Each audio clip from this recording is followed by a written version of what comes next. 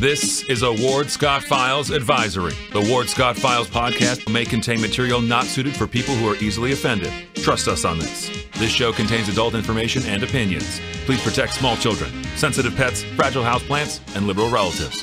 Thank you. That warthog. He's going to come up the steps. Here he comes. Oh my goodness, and he's huge.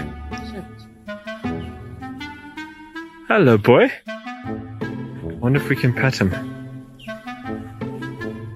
Hi, boy. Can we touch him? No, don't. Help me! Help! Help! And now it's time for Coach Hogg's Locker Room.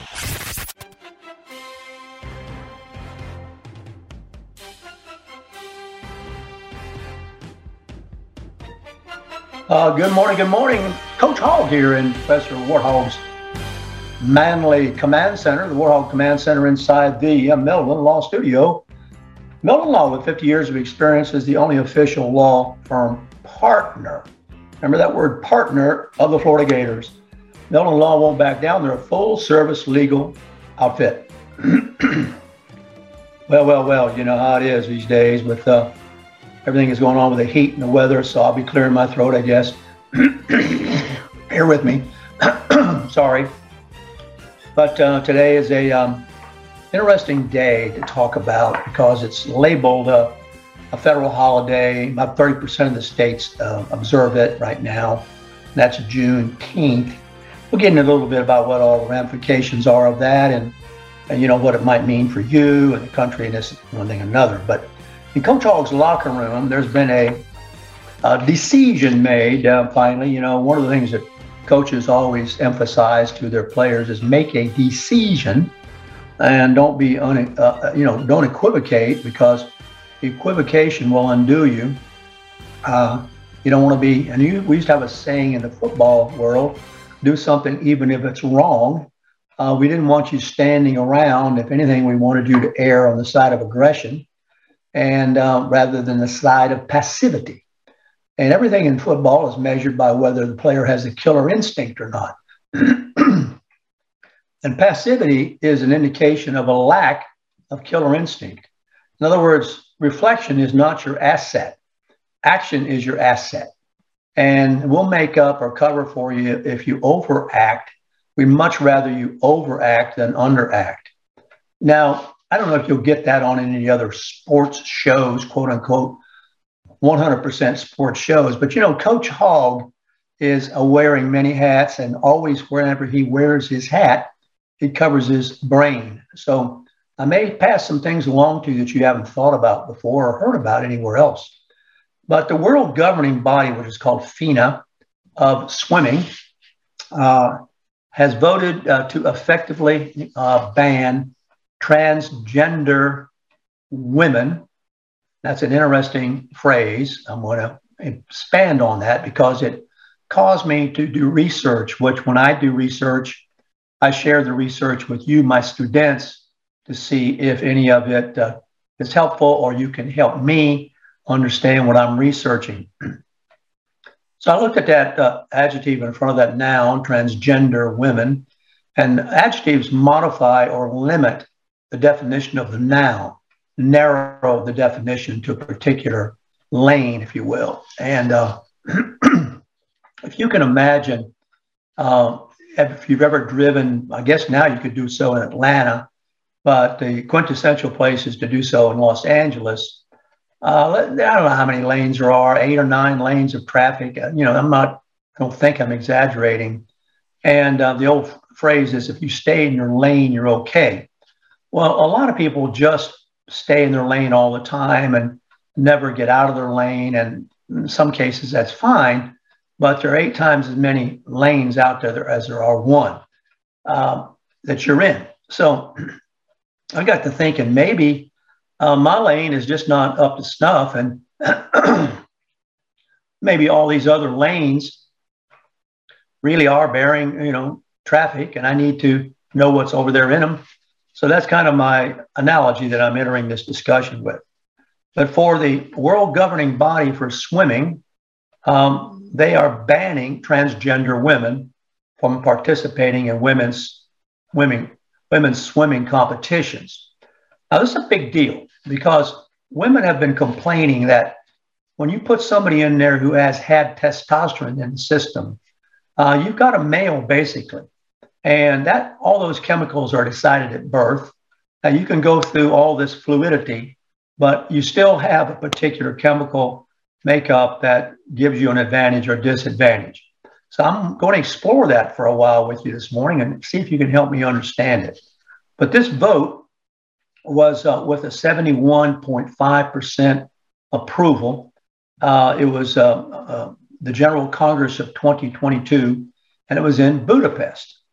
And it was the latest salvo, they call it, in an ongoing fight over whether trans athletes should compete according to their gender identity or compete according to their sex assigned at birth. Now, assigned is in the passive voice, sex assigned, and what it means is someone assigned it. So who assigned that gender identity at birth? Well, if you are a Christian or a God-fearing human being, you would say God assigned it. If you're a heathen, art thou a heathen? That's the famous line in Hamlet by the one clown to the other. Art thou a heathen? Maybe there is no God, and maybe just a chemical malfunction of the genetic coding got it all screwed up, and maybe science and social programs can straighten it out. At the fundamental basis is where my mind always likes to go. What is the fundamental difference? And I think that's the fundamental difference. You were assigned at birth by God, or you were assigned at birth by some accident of the stars, which created a chemical composition, which created doubt. But we have ways of measuring it. And in talking to my physician friends, they must know what your sex was at birth if they are to treat you later on into adulthood. And there is a sex at birth, notwithstanding who might have assigned it. So this has now become an issue in the rights of athletes to compete, and particularly the rights of women athletes. I was asked, had a woman ever asked to compete with the men because of an assignment of sexual confusion, I guess, at birth? I don't know any instances of that. If you do, please let me know. Maybe they're there and my research is incomplete at the moment, but I don't know where there's a clamoring for women to go compete with men because they get beat every time. I mean, in the physical world, now that's a whole nother thing. They can pilot jet planes as well as men can. That's an eye-hand skill. It doesn't involve the superior chemical, evidently, of testosterone in terms of masculinity. So this has been a real debate. It's been going on for quite a while. And FINA's president, I'm going to probably mispronounce this, is a person named Hussein al-Musallam. And he says that under the policy, transgender women must show that they have not experienced any part of male puberty beyond Tanner stage 2 or before age 12, whichever is later. Now that's getting pretty scientific. This is a move that effectively, therefore, eliminates the eligibility to compete in the women's category. Tanner stages describe, evidently, and this is the AP, John Bazemore researching this from which I'm quoting. Tanner stages describe the physical changes people undergo during puberty. Now, males, of course, you start shaving, your voice lowers, this, that, one, and another. So that is the Tanner stage. And there are evidently different stages, of course, to the Tanner stage. So FINA says it's necessary to use sex and sex-linked traits to determine eligibility criteria because of the performance gap that appears between males and females during puberty. Well, it makes sense to me. Puberty is around 12. And at 12, you start as a male, outrunning. Of course, there are exceptions. There are women who outrun men up to a point, but there is no woman sprinter in the world who can outrun the male sprinter in the world. So we know that. And this all begins at puberty. So the FINA governing organization has decided without eligibility standards based on biological sex or sex-linked traits, we are very unlikely to see biological females in the finals, on the podiums, or in championship positions. Now, this has been brought about, of course, by the University of Pennsylvania transgender athlete. And I'm going to get into the definition of these terms in a minute because I'm trying to understand them.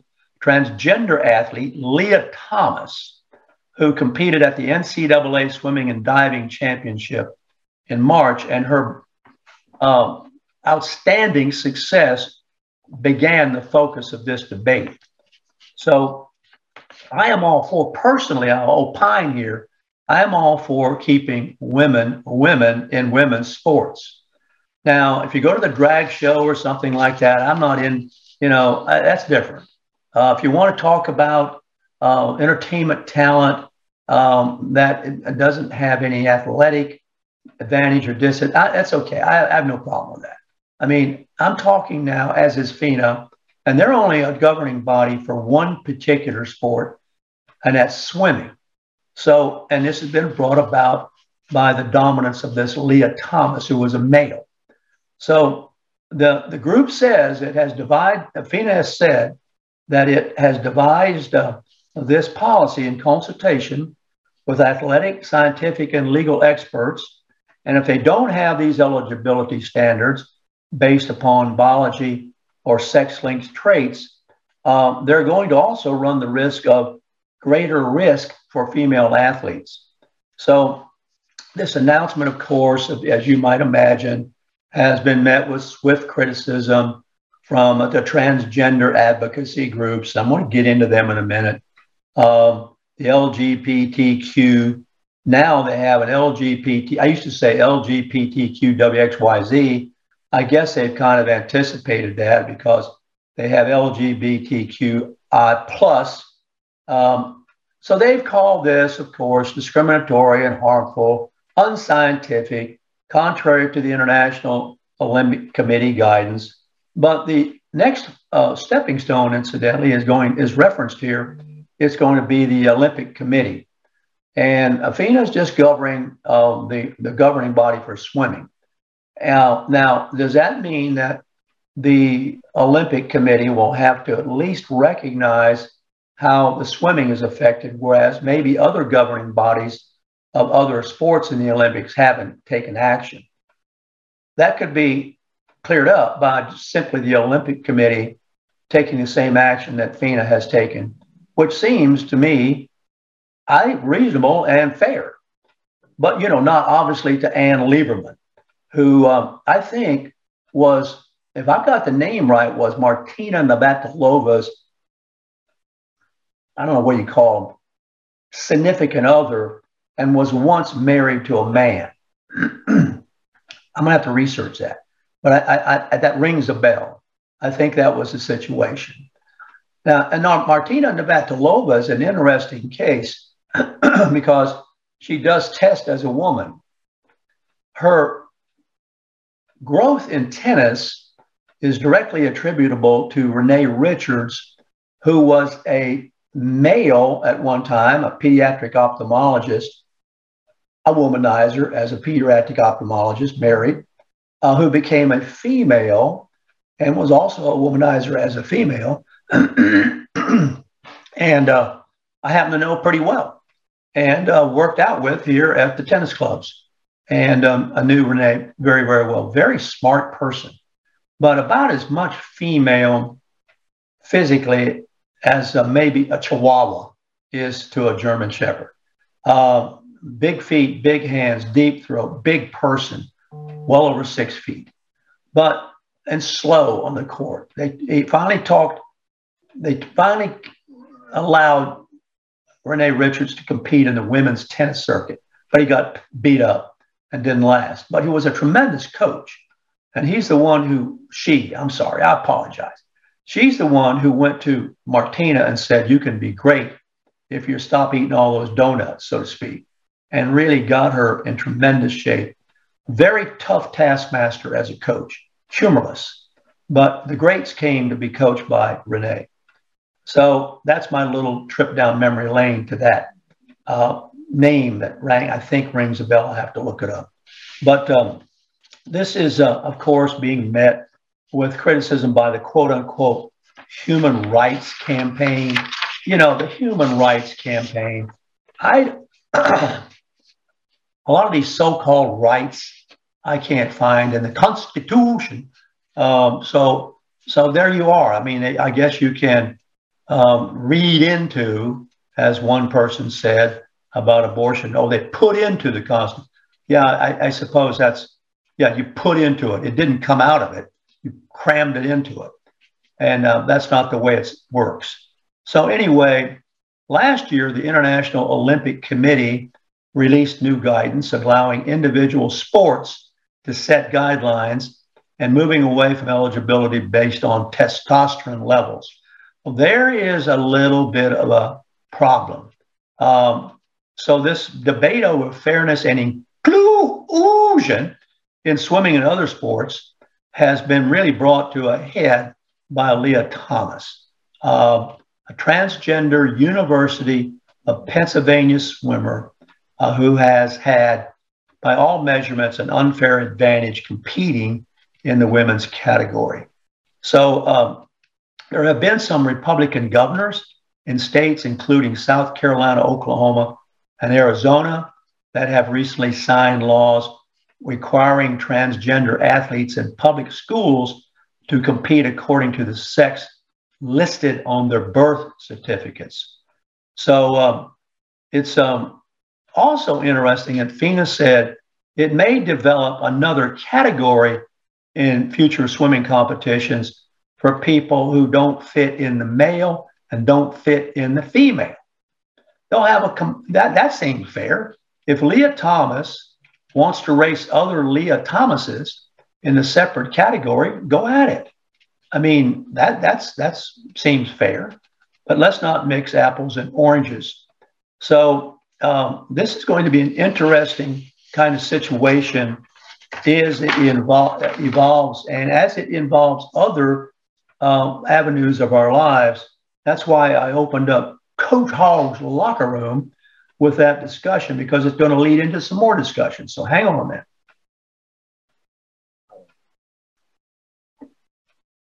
We are, of course, in a state of constantly, I suppose, reusing certain words and changing words. The Lord's Prayer, Our Father who art. We don't have art anymore. If you go to the plain English version of the prayer, you'll see it's been changed to are. We don't have thou. We have your. So the language, English anyway, unlike French, can be changed. English is very much a mongrel language in that it steals words from other languages and makes them their own. Chaise lounge being from French. It will steal a language from Native American tribes, for example. The Cherokee is the name of a Jeep. It will incorporate, I'm going to get into this story a little bit later, it will incorporate into its names of towns, Micanopy being the chief of a tribe, Seattle being the chief of a tribe. They all have incorporated and put into our language. Those become, Seattle is now part of the English language. French doesn't do that, because French says, if our language goes, so goes our national identity. And we have to have a national language. We can't be messing around with the language to the extent that we lose what it is to be French. As I've said before, if you go to one of the cities in Canada that has both a French-speaking population in an English-speaking population, you'll maybe experience what I experienced in my day of being a handsome man about the bricks.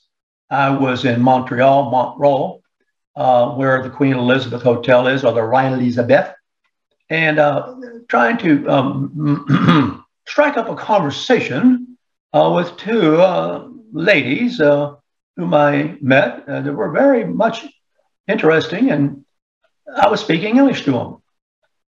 And, well, they didn't answer me. And I thought, poor people, are they mute? What's wrong here? And then I realized they were French, and they were waiting for me to speak French, not English, which, parlez-vous français?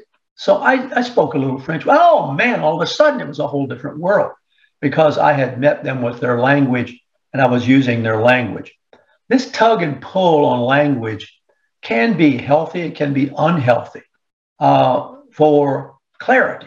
The basic thing is when I spoke in French to the ladies, I didn't change the meaning of what I was saying in English. It was the same meaning that I was saying. But when you start tinkering with pronouns and you start tinkering with words that have all these strange kinds of evolving applications, you run a risk of confusion rather than clarity. Now, what got me started on this particular investigation is, of all things, looking, of course, at watching my time before we take a break, watching the Gainesville City Commission candidates for office. Oh boy, I apologize for what I'm about to say, but I think you know that as a youngin, I used to like to go to the freak shows and the fairs. And they always had they were called freak shows. I'm sorry, I didn't make up the word. And there would be a barker out in front saying, "Step right up and see the lady with the beard." That kind of thing. Of course, I always wanted to step up and see that. And so I would go inside. It'd be a big tent. And you go in there, and the first thing you'd wonder is if you'd been taken, if somebody had glued a beard on a lady or whatever. But anyway, this is kind of what the candidates for the Gainesville City Commission remind me of. I apologize. But they remind me of those fair barkers. Step right up and see this array of people who are going to run for the Gainesville City Commission and the mayor. Well, I think that this whole Gainesville City population began in 1947 when the UFO landed by the Lake of the Stupids and dumped out the genetic material, which has now made the Harvey Wards and the David Areolas and all those people. So now I learned that extraterrestrial activity is being taken seriously by the United States government. So there's probably something to this, is there not? Now, I was reading through these candidates, and people ask me whom they should vote for. I'm not in the city, but I have analysis of them. Harvey Ward is a thug, a bully. We know that. He's got enough demonstrable behavior that substantiates in the mind of many people. I've, of course, nicknamed him Banana Pudding because he has an ample midsection. Ed Belarski, should know what he's doing if he gets elected. And there'll be a runoff because there's so many in this, because he knows where all the bones are buried. Now, the only story I hear on him, it comes from other people in GRU who work for him who say he can be a hothead. Well, I don't know. All these candidates are touchy. So I don't really know anything about that. All I know is he certainly knows where the bones are buried. Areola, nicknamed the Poodle, is just a body, there that, I don't know. What do you do with somebody like that? Now, here is one that piqued my interest. to look into some of the terminology that we've just been sharing, which I'm going to expand on, is somebody named July Thomas. Now, July Thomas is described in this Gainesville Sunset article written by John Henderson. And July Thomas must have insisted on this terminology, or I doubt Thomas would have put it in. July Thomas claims to be a trans-queer astrophysicist. That took me back to the UFO landing, by the way, and local activist for LGBTQ rights and issues. Now, you know that that is a single lane person. Remember my analogy here. There are 9 lanes that you get on, so to speak. I don't think I'm exaggerating. To travel through Los Angeles and approaching that number, I suspect, in Atlanta. Certainly, you know, you'll get hammered by July Thomas with everything will be forced through the keyhole of sexual identification. Everything will be measured. If it's just as for the blacks, everything is measured in terms of race. Everything for July Thomas, one could ask, will it be measured in terms of sex? I guess, I mean, you know, you draw your own conclusions. I just found it interesting that the word queer has been stolen by the LGBTQ WXYZs. There's a great story called The Lament, written by Anton Chekhov, a great, great short story writer, a Russian short story writer who wrote in the mid-19th century, who uses the translator, translates the word from Russian into English and uses the word queer. Well, uses the word gay, uses the word gay. And the story takes place from the point of view of a taxi driver whose son has just died and he can't get anybody to listen to him and his sadness because everybody else is so sad or so caught up in themselves. And he picks up 3 fares, 3 people, and they're young guys, and Chekhov calls them gay young gentlemen. Gay young gentlemen. But when you come across that word in teaching fiction writing, which I think is the most important subject of in any university to teach, more than physics, more than everything, fiction writing. The students, the American students immediately bust out, were they homosexuals? You see, that's what happens to language if you're not careful. And I have to stop and say, my dear hearts, my naive young college students, first of all, dear hearts, it is a Russian writer. Secondly, it is in the middle of the 19th century. Now, this is constantly done by people. They take a now it's 21st century meaning of a word and slam it onto a 19th century activity or meaning and absolutely block themselves from logic. So I have to stop every time I come to that word, 3 gay young gentlemen, and explain to the students, God forbid, I know they do, will become your lawyer or your mayor. Several people on here went to Santa Fe, by the way. And never know, no, they were not homosexuals. They were happy. They had been drinking, okay? They were slightly tipsy. They were inebriated. They got into the cab, which was a horse-drawn cab in the story, and did what? We're laughing and having a good time, while paradoxically, the cab driver is slumped in sadness. So Chekhov opens the story with that distance between the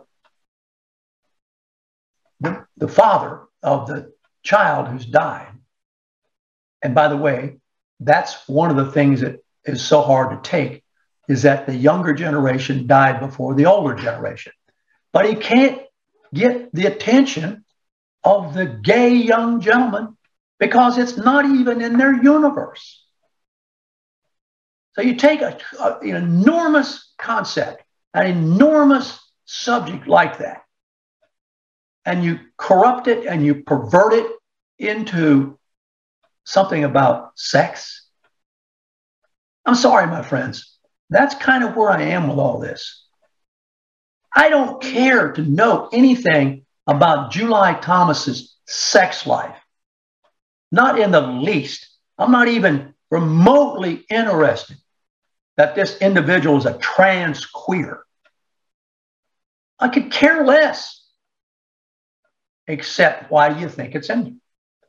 It's in there to attract the LGBTQ base in Gainesville, which is pretty substantial, I would imagine. Is it substantial enough to get you elected to the city commission? God only knows. We'll find out. I'm going to take a break on the Ward Scott Files. I'm going to try to figure out these terms. Be right back on the Ward Scott Files. This is Ward Scott, and I want to thank all our sponsors who keep the show going and pay the bills.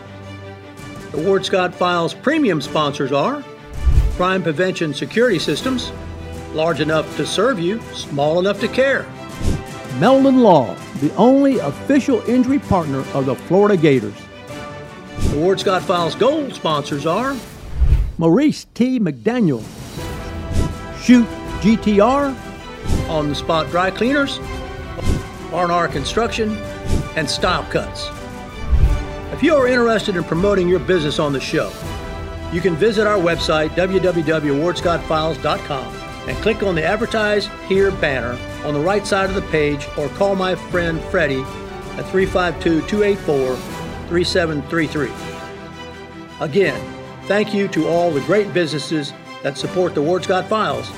And remember, if you like the show, thank our sponsors and support the businesses that support us. What you just said is one of the most insanely idiotic things I have ever heard.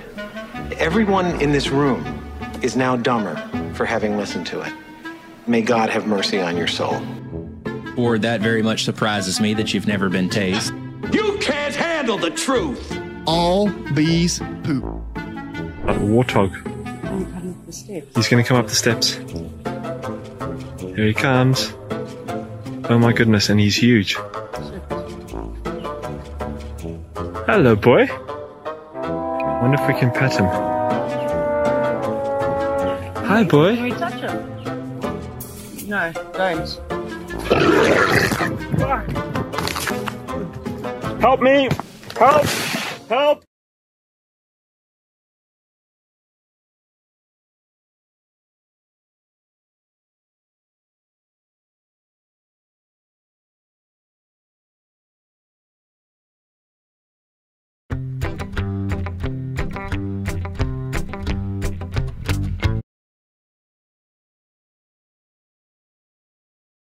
Waterboy and Cornell, known as Mini Mike and Cornell, wears elevator shoes. Ken Cornell, he just wants to be liked.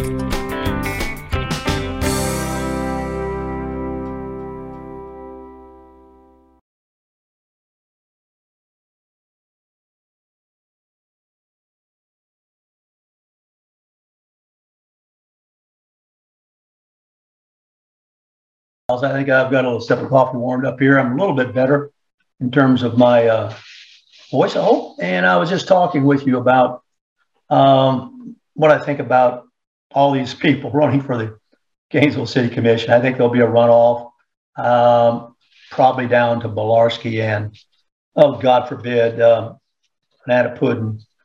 I don't know how Gary Gordon fits in. Gary Gordon, I think of as our own Arlo Guthrie. He's a little music guy. He's been around the tunes all the time. His daddy was a influential education professor, Ira Gordon, at the University. So he's steeped into liberalism.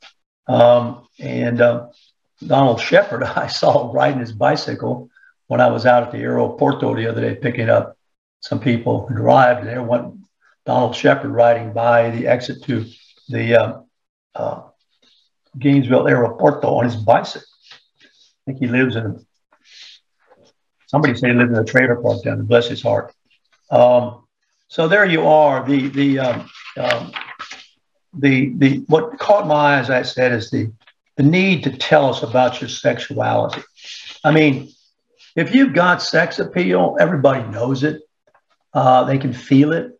Hey, listen, I told you the story of when I had the opportunity, to sit between two of the most beautiful women in the world and drink wine with them at Diane's in New York. And if I haven't told you the story, I'll tell you again. I was with Lester Persky, who wrote the movie The Taxi Driver. In that facility that night was Andy Warhol, people like this. And went in with Persky and John Knowles and some other people. And by the way, several of the people I was with were homosexuals. I mean, they were in the arts, good friends of mine. But there was Lena Horne and Lauren Bacall. And they introduced me to first Lauren Bacall. And I put my hand out, it was dark in that bar, and she had put her hand out for me to touch, at least shake. And as I did, I knocked her glass of red wine over onto her blouse. Now she had, later I learned that was about a $500 blouse. And she began to frantically try to wipe the red wine off of her chest, which is, of course, where her bosoms are, right? And you know me, being the dude I am, I said to her, and it just came out, I said, my golly, as she frantically was wiping her breasts, I said, are you that excited to see me? I don't know what made me say it. The devil made me say it, my friends. And she turned to Lena Horne. If you don't know who Lena Horne is, you need to take a research trip and look that beautiful woman up. She turned to Lena Horne and exclaimed, my God, I haven't had a man talk to me like that since Bogart. Oh, baby, come on now. And so I sat down between, on my right was Lena Horne, and on my left was Lauren Bacall. And we had a gay old time into the evening.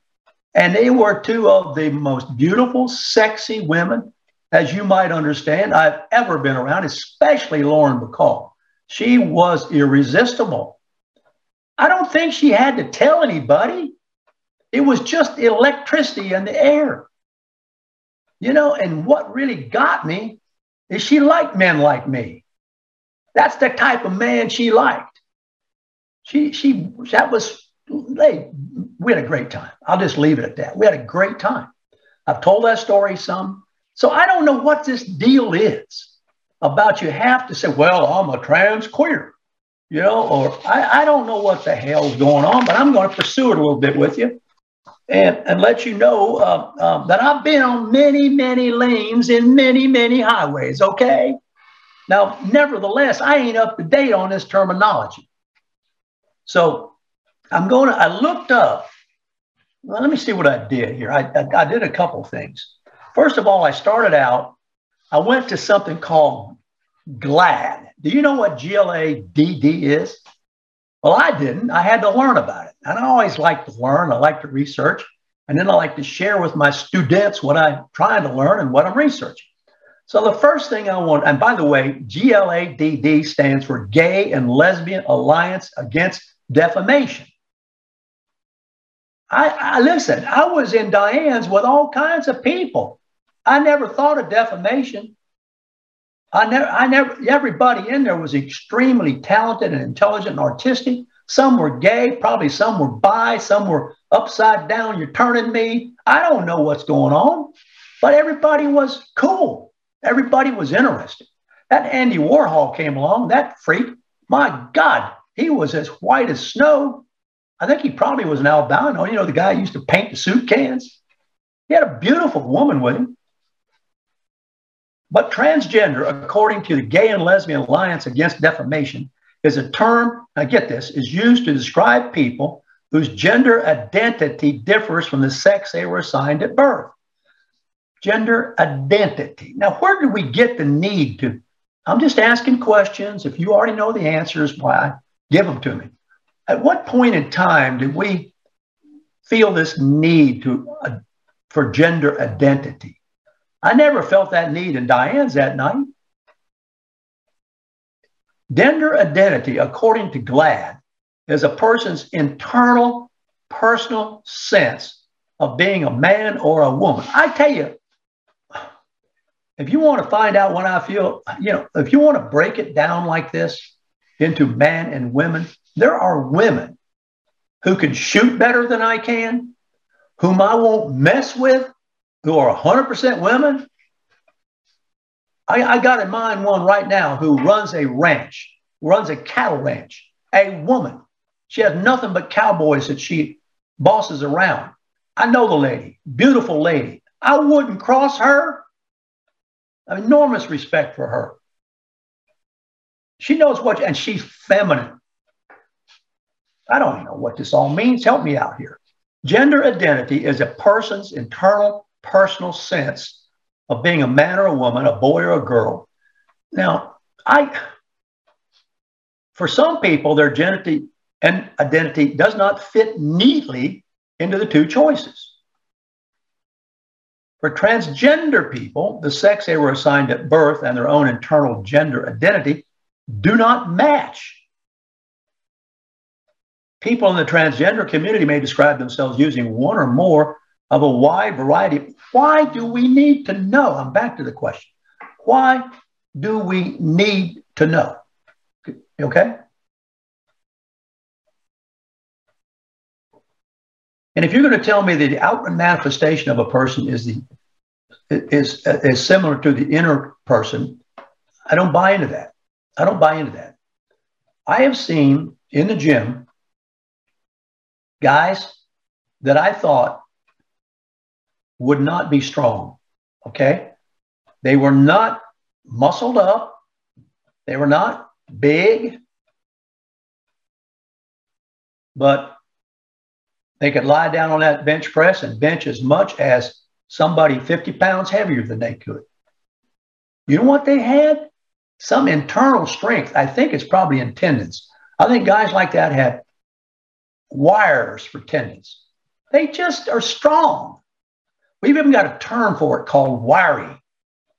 But you can't tell by looking at them. Now, we reached a place where I've got to go ahead and outwardly advertise with a billboard what I innerly think I am that day, and then codify this into public language and criteria for being a candidate for a commission race? Well, that's what transgender apparently means. It means whatever you want it to mean, I guess, if you really think about it.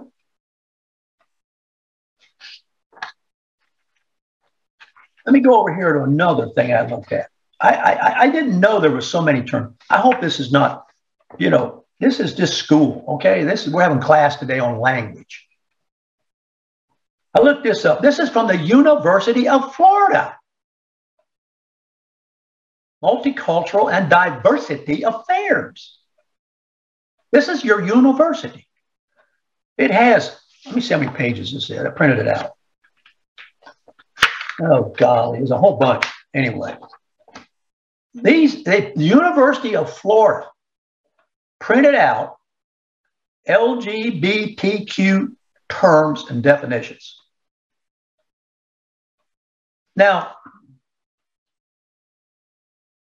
I don't know how you look at the world. You look at this as progress, or you look at this as regress. I don't know. Back when Dub Thomas really learned how to make money at Dub's, which was out at the edge of town, which was one of the hottest nightclubs, well, the hottest we've ever had here Tom Petty was the house band. Bob Seger and the Silver Bullet have been there. Leon Russell. These guys were all coming up the ranks then, and Doug was smart enough to find them in the early stages and promote them. Promoters really know talent when they see it, and he was able to do that. He knew talent when he saw it. But in order to capture the attention of the community, he had a miniskirt contest. Now, do you understand what the word was? It was so provocative that pushed the limits. Miniskirt. It wasn't even topless. It was a miniskirt contest. And the place would be packed for the miniskirt contest. And the women, that's the way Truman Capote used to say the word, women. You know that they would get up there and, as one of the rock and roll songs say, shake your money maker. And they would dance, and the place would go crazy, and it would pack the place. The bands would rock. It was a significant, but it was just a mini skirt contest. There was no terms. Now, I'm going to just go through what the University of Florida now has codified. Thank God they've straightened this out in my mind. A cisgender, I guess CISGENDER, is a term used to describe an individual whose assigned biological sex aligns with their expected binary gender identity. I don't get it. A cross-dresser, and I've known a lot of cross-dressers, and it used to be fun to go to one of the local gay bars here and watch the female impersonators entertain. They were marvelous. They were absolutely marvelous. And everybody enjoyed it that went there. I guess you'd have to call those people cross-dressers. A person who enjoys dressing and clothing typically associated with the other of the two socially sanctioned genders. The older term, transvestite, probably applies, according to the University of Florida, a website on diversity, okay? A drag. One of the funniest things I ever heard said about drag was spoken by a really good friend of mine, and I'm not going to speak out of sorts for him because he said it himself. He was a well-known, great math teacher, but he was probably the other way, shall we say? But he won the state teaching first and best teacher in the state, which we knew he was. And when he was presented the award, he had a skit that he did where he, in order to get the students' attention, he got it dressed up, and I don't know what it was, some kind of outfit he dressed up in, and it got the students' attention. And one of the teaching situations that he shared with the audience, and at the end of it, he said, and you don't even have to be in drag to do it. Brought the house down. I mean, the place went nuts. We all loved it so much. My good buddy's name was Jack Mata. Great guy. It's a theatrical act of dressing in gendered clothing. And it can be done for entertainment, as parody, to make a political statement. I don't know if you can do it now. There is no humor in the woke side of the aisle. Everybody tells me that. The woke side doesn't have a sense of humor. It's killed comedy. I mean, you can research this yourself. You can find out. Now, gender is a socially, according to the University of Florida webpage on diversity, a socially constructed identity centering around notions of masculinity and femininity and androgyny, which includes, so if you can't say, I guess, that you're masculine or feminine, I guess a gender expression, according to the diversity website, is composed of a bunch of things: clothing, hairstyles, and mannerisms. I just think that I don't care how Lauren Bacall had been dressed. I don't care how Lena Horne had been dressed. They were sexy. Okay? I don't know what it is. Some people call it animal magnetism. Okay? It's just in their pores. It's in their eyes. It's in their mannerisms. They can't help it. That's just the way they are. You couldn't take sexual attractiveness out of Lena Horne or Lauren Bacall if you tried. And you probably couldn't put it in them if you tried. It's just who they were. God rest them. I think they're both gone now, but boy, man, what an evening. What a great evening to sit between those two ladies. I don't know that there's anything that we can make, and this is pages. Let me just race through some of these for you. We have gender queer. I think that is basically maybe what that July Thomas is driving at. An identity label sometimes claimed by people whose gender identity does not fit into the culturally accepted man-woman binary idol. Intersex. God, I don't know what that means. That's interesting. I don't want to get a dwell on it. Now, queer, it's actually in here. An umbrella identity term used by people who do not conform to norms of heterosexuality and or the gender binary. It's a reclaimed slur, often used with political. Actually, queer just means strange or different, but it has been sexualized. It's one of these words that's been sexualized.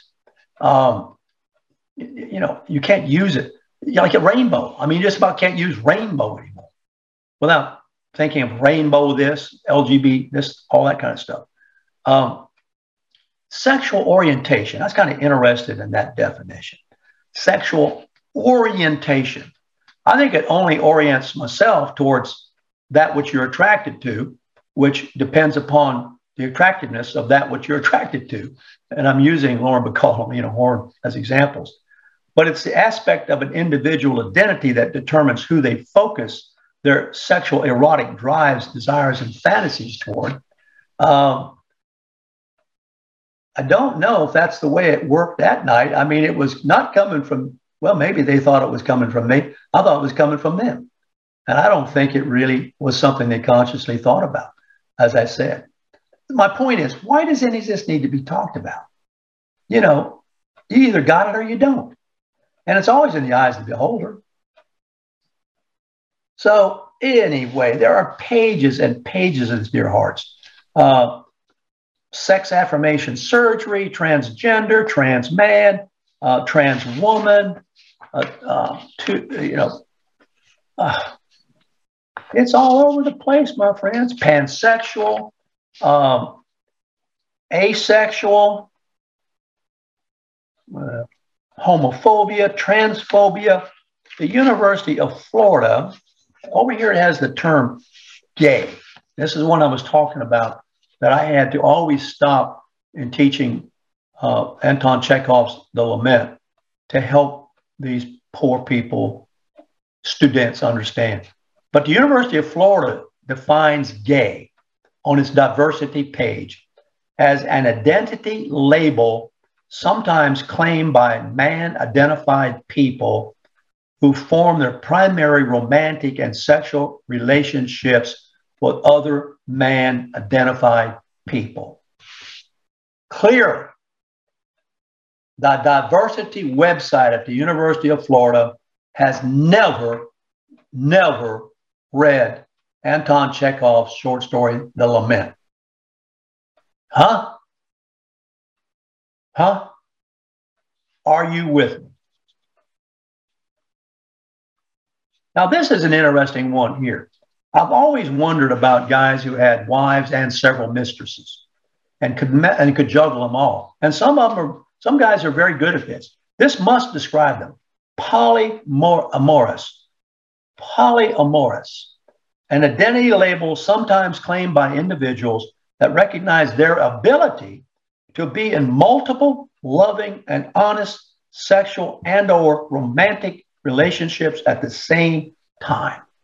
There you go. Polyamorous. If the shoe fits, wear it. Okay? There is cisnormativity, Well, here's one of the old ones I've heard of: romantic attraction, binary, same gender loving. I don't know. It's all undocked queer, butch, transmasculine. All this is in the Division of Student Life website at the University of Florida. Okay. Well, where am I with time? I'm probably too far down the road to get into the battle that is going on with the Stop Woke Act. It's probably going to have to be saved for tomorrow. The Stop Woke Act is, of course, an attempt by people who ask for help from the state government because they can't get it from their local school boards to stop indoctrinating their kids or bringing up these discussions with kids when they were only in the first, second, third grade. Now, I'm trying to remember. In the third grade, which I skipped, so I was really a second grader, but I skipped that grade. So how old would I have normally been in the second grade, school teachers out there? I can remember having my first crush on a female. Okay? She was my third grade teacher. Her name was Mrs. Reitmeyer. And she emitted, maybe not even without knowing it, but I suspect she knew it. For me, sex appeal. And I was only in the second grade, but I was in the third grade because they skipped me over the second grade because they said I'd be bored in there.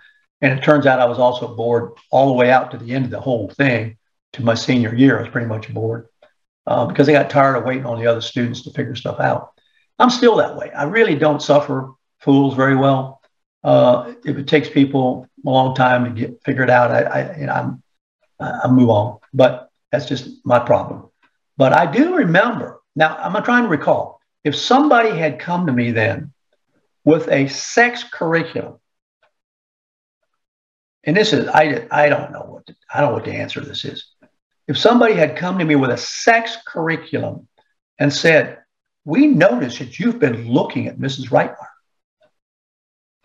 Don't you know that this is, and then begin to what? I don't know. Interesting. That's where we are. That's what it's all about. Did it distract me from learning my lessons from Miss Reitmeyer? No, it actually attracted me. I learned my lessons more effectively from her than I probably would have somebody that I wasn't so engrossed in. I always wanted to please her. I always wanted to do well. It was the first time I really started paying attention, and I guess I was paying attention because of her. It was a long, dry spell after that. I don't remember at all my fourth grade teacher. I remember my fifth grade teacher, sixth grade teacher was a male. It all kind of, it's all a blur then until I get up to a lady my junior year whom I really, really respected, whom in looking back on it, I probably was, well, in those days, the term was old maid. So you get the idea, okay? Great teacher, Miss Page. And nowadays, it probably would be the term old maid. I don't even know if you can use that anymore. Man, I really liked that lady. I would salute that lady. She was so strict and so smart and so fair and so tough on lazy people and this and that. And she was my 11th grade English teacher. And I have never, ever forgotten her influence.